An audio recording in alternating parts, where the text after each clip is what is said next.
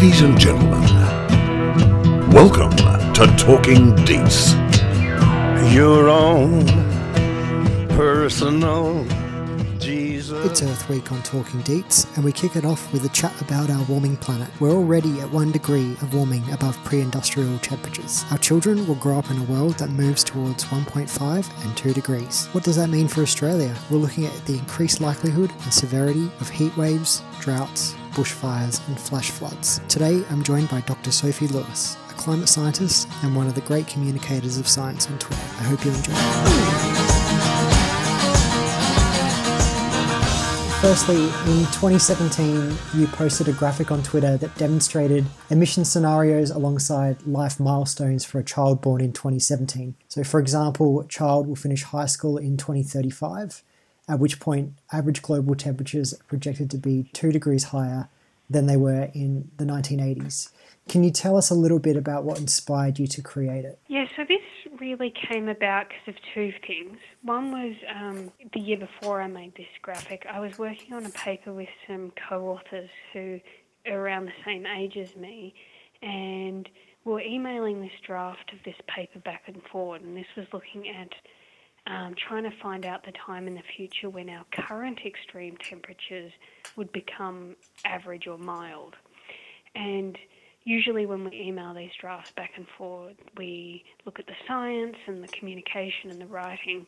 But I recall really strongly getting feedback from one of my colleagues in the margins, and it just had a swear word because it became so clear what these graphs, what the science, what the numbers were saying in terms of the human aspect of climate change and how that was going to affect people. And it wasn't long after that co-author and I both found out we were expecting to have children. So we both had daughters due quite close to each other. And that added a really personal connection to that data. And I realised what those record-breaking temperatures and that change in extreme temperatures would mean for my baby's lifetime. So that's what brought about this graphic, was thinking these aren't just abstract numbers. The science is really important, but it's also the human timescales and showing how rapid this change in extreme weather is going to be. In recent weeks, we've seen major fires in Greece. California has had some of its worst bushfires in history, while parts of New South Wales, the bushfire season has started in August. So how strong is the association between these events that we're observing and the idea that we're living through unprecedented times? Yeah, so we do know that there's an influence of climate change on quite a lot of our recent extreme weather and climate events, and that's particularly the case for extreme temperatures. So we've had in recent years in Australia and overseas a whole suite of record-breaking temperatures. We've had in Australia hot days, weeks, months. We're having summer-like temperatures occurring in autumn this year. And we know that there's a really strong influence from human-caused climate change on those extreme temperatures. And that also includes the extremes we've seen in recent months in the Northern Hemisphere with these really hot temperatures in the UK, in Montreal, in Japan. So we know that the connection is really strong between climate change and temperatures, but it gets a little more complex when we start to look at some of the more complex climate phenomenon. So that's things like wildfires or droughts, because we know that there's lots of things that go into causing those events. So that could be how much rain occurred in spring, how much vegetation there is.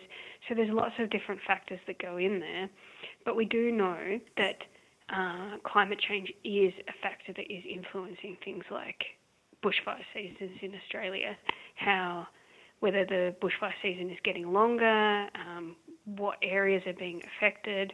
So we do know that climate change is a factor there. It's just not as clear-cut as when we're looking at those extreme heat waves. The European heatwave of 2003 resulted in thousands of fatalities, particularly in France, and one of the contributing factors was that many doctors were on holidays at the time and the medical system was under pressure to respond to those that were most vulnerable. Your 2017 research demonstrated the possibility of temperatures of 50 degrees in major Australian cities. Do you think we're prepared? No, I don't think we are prepared for the extreme temperatures that we're going to be facing in the future. I think one of the great aspects of Australians and our way of life are that we're really resilient people and we're used to dealing with environmental hardships and we have a real can-do attitude. But I think in this instance, when we're talking about climate change, that can leave us quite vulnerable to the impacts of climate change. We often think about heat waves as being either quite pleasant because it means that we can have more beach weather, or something that we just suffer through, but we make it through.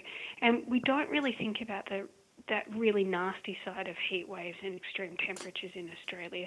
We don't think about how we're going to set up our cities and our healthcare systems to cope with that. So when we do have extreme heat, it's not just a matter of having more beach weather. They really push our ability to cope. They push people who already have chronic health conditions, they push the elderly or very young people, and they really stress human health, as well as other things like our infrastructure, our built environment, and of course our ecosystems, like we're seeing with recent coral reef bleaching episodes. You've spoken about some of the challenges. Some people, when faced with complex information, will seek simplicity. We only have to look at a phrase such as "stop the boats" that would connect with the population. Much has been written about society's capacity to respond to a complex risk such as climate change. In your experience, what's the best way to engage society when it comes to climate change? Yeah, it is a really tricky issue because it's huge, it's complex, it's global, and it's spanning so many different timescales. So it really is hard to get people engaged in the issue, and particularly when things that are contributing to climate change, that are contributing to the core problem, are just us going about our ordinary lives, driving our car to work, going to the shops, going on holidays. These are things that are very normal that we all do, but they're part of the problem. So it really is hard to get people engaged, but I think there is a lot that we can do to reduce our greenhouse gas emissions personally and also nationally that Australia can do that would really go far in reducing those greenhouse gas emissions and making a big difference to our global contribution.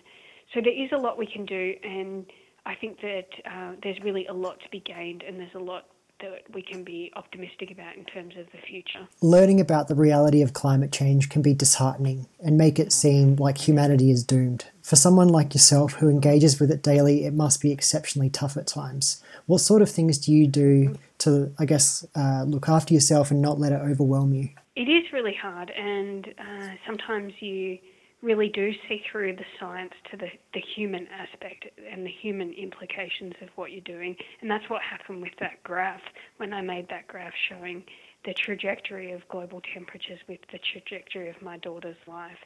And that was a really difficult moment, thinking about the world that my daughter was going to grow up in. But she's also a great inspiration to me.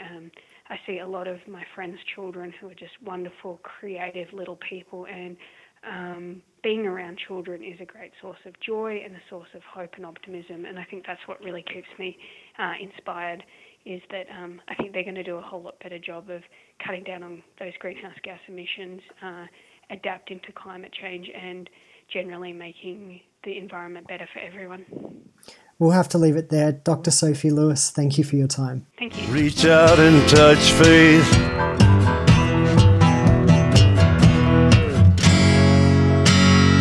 Reach out and touch faith.